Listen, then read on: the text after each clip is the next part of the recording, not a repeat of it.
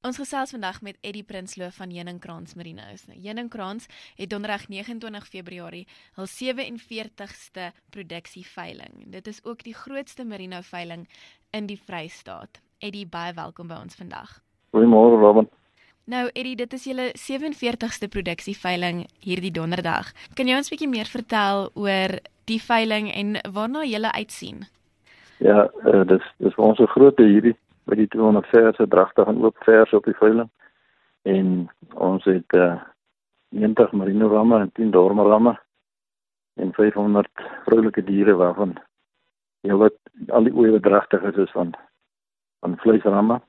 En ons sien uit om al die kliënte weer te sien wat kom koop en wat nie koop. Dit is altyd lekker om almal weer hier te sien by ons. Ja, ons kliënte begin al Woensdag kom van die Suid-Kaap en die besigtiging is die Woensdagmiddag so van 3:30. Dan kom bespreek hulle elke ram. En die universiteit het ons nou 'n landboukollege begin.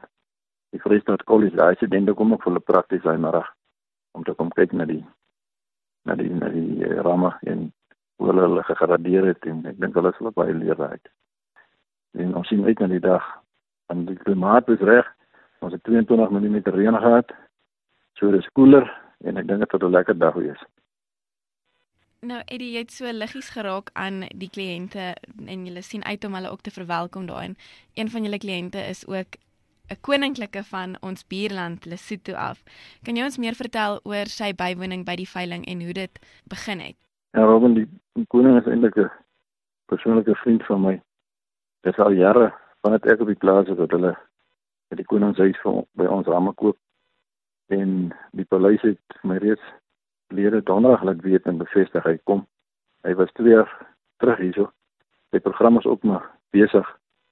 En hy gaan plaas elke tweede jaar gaan plaas ek sy oeye daar in Manjani daar bo in die berge en kyk dat sy oeye nog steeds op gehalte is.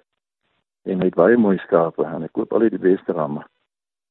En hy was toevallig saam met sy familie in Phuket op vakansie en ons dogter daar skool, Christine, en hulle het daar gekontak en hulle het 'n lekker dag saam met sy gesin en Christine gekuier. So ons is baie bly hy kan weer 'n slag 'n draai maak op die veiling.